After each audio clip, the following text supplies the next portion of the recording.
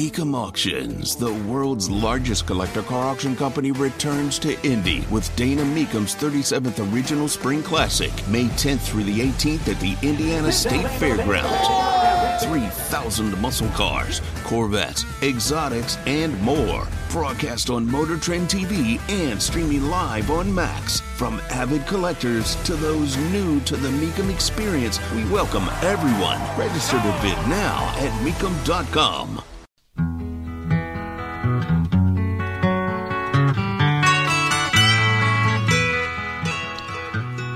The conversation of refugees has come up a lot.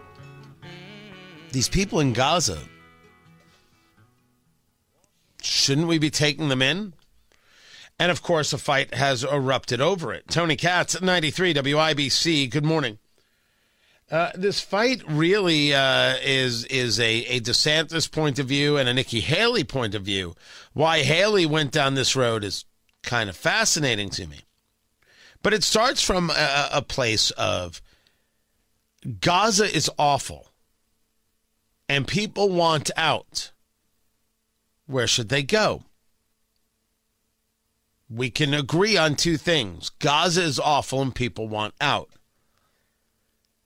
Just the sheer recognition of this, that Gaza is awful and people want out, should also lead to a clear argument that Hamas is a terrible group.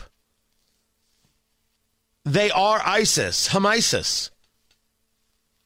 They are murderers. They are abusers. They don't care about running water. They don't care about sanitation. They don't build hospitals. They only want to kill Jews. Who would want to live under that despotic rule? So you will not find me surprised. You will not find any surprise in me that people would want out. The question is, what would happen if that were to take place?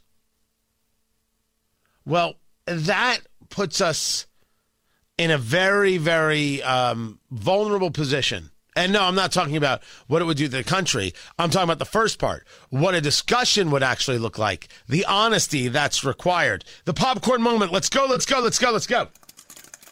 It's a story you need to hear to believe. Then grab your popcorn because there is more. First, Nikki Haley speaking to Jake Tapper on CNN about this subject. What was your response when you heard what Governor DeSantis said?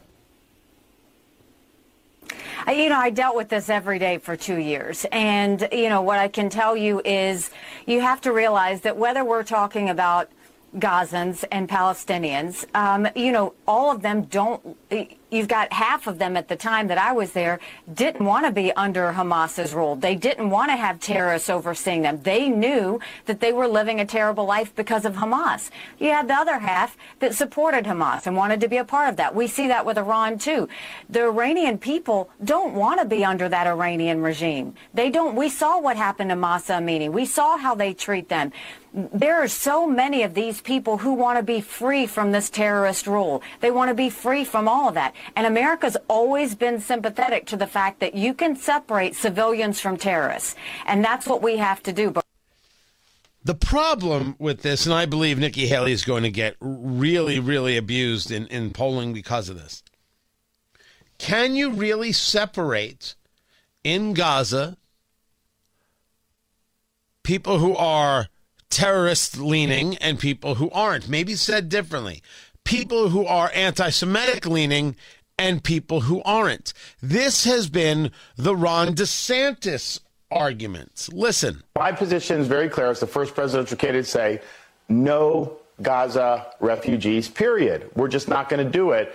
And why? Because we don't want to import the pathologies from the Gaza Strip and other places in the Middle East to the United States of America. They are taught to hate Jews. They are taught that Israel has no right to exist. The textbooks that they use don't even have Israel on the map at all. And so this is just endemic to their culture. It's a really toxic culture that's developed. So there's no reason to be importing that into the United States. And the idea that we can kind of separate like a terrorist from someone that may be a freedom lover, that just doesn't work. So we will not do that when I'm president. He is making not a vicious argument, but a sound one. What kids are taught, what these generations have been taught, will not be untaught so easily. That is not something to import into the United States. After all, don't we have enough of it on college campuses? Exactly how much Jew hate am I supposed to have to explain to my kids?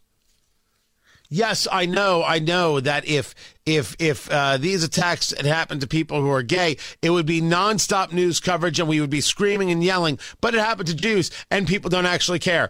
Have a good day at school. One cannot deny reality.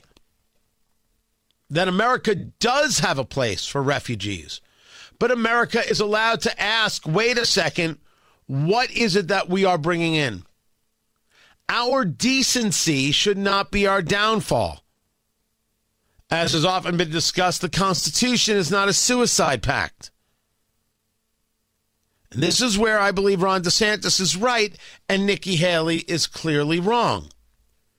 But no one could be more clearly wrong than Representative Ocasio-Cortez being asked by Abby Phillips on CNN to comment on Ron DeSantis' statement regarding Palestinians, quote unquote, coming to the United States. I wonder for you, is he touching on something that that is perhaps real here? Should Arab countries be taking on the lion's share of the burden to absorb what could be over 1 million, if not more, refugees from Gaza?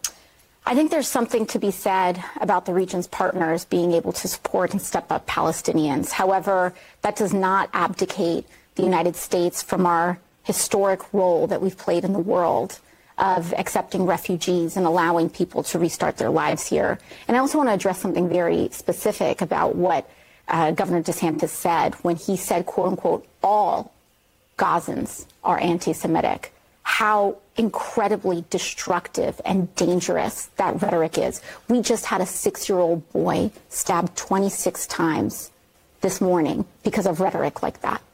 And it is dangerous, it is unacceptable, it is reckless, and no leader in the United States of America should be amplifying a message like that. Well, this is untrue. The 6-year-old that got stabbed to death, which is a horrific story out of Illinois, by his landlord, who kept hearing about a day of jihad and thought that his Muslim tenants were somehow in on it. That is a far cry from noting what it is that is taught throughout Gaza to these kids and adults.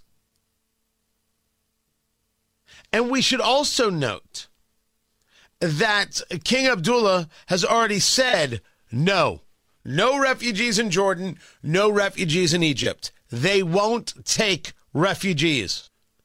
The quote being, said King Abdullah of Jordan, he was there finishing up a meeting with German Chancellor Olaf Scholz in Berlin, quote, that is a red line, because I think that is the plan by certain of the usual suspects to try and create de facto issues on the ground. No refugees in Jordan, no refugees in Egypt, and no refugees in the United States. No. To not acknowledge what is on the ground and tell the U.S. to just deal with it because, after all, we have to be nice. No part of that is nice. No part of taking in people in Gaza is better for children in the United States, adults in the United States, women in the United States. It isn't better. This is a generational issue. And they are going to need a generation of self-rule to start working it out. You do not solve the problem overnight. And you do not solve the problem by saying, we will turn a blind eye to what we know to be true. And what we know to be true is way too many people in Gaza have been taught to hate Jews and hate Israel. That's not somebody you bring into the United States. My gosh, that's not somebody you allow on a college campus. They don't know that down in Bloomington. But don't worry, we'll keep talking about it.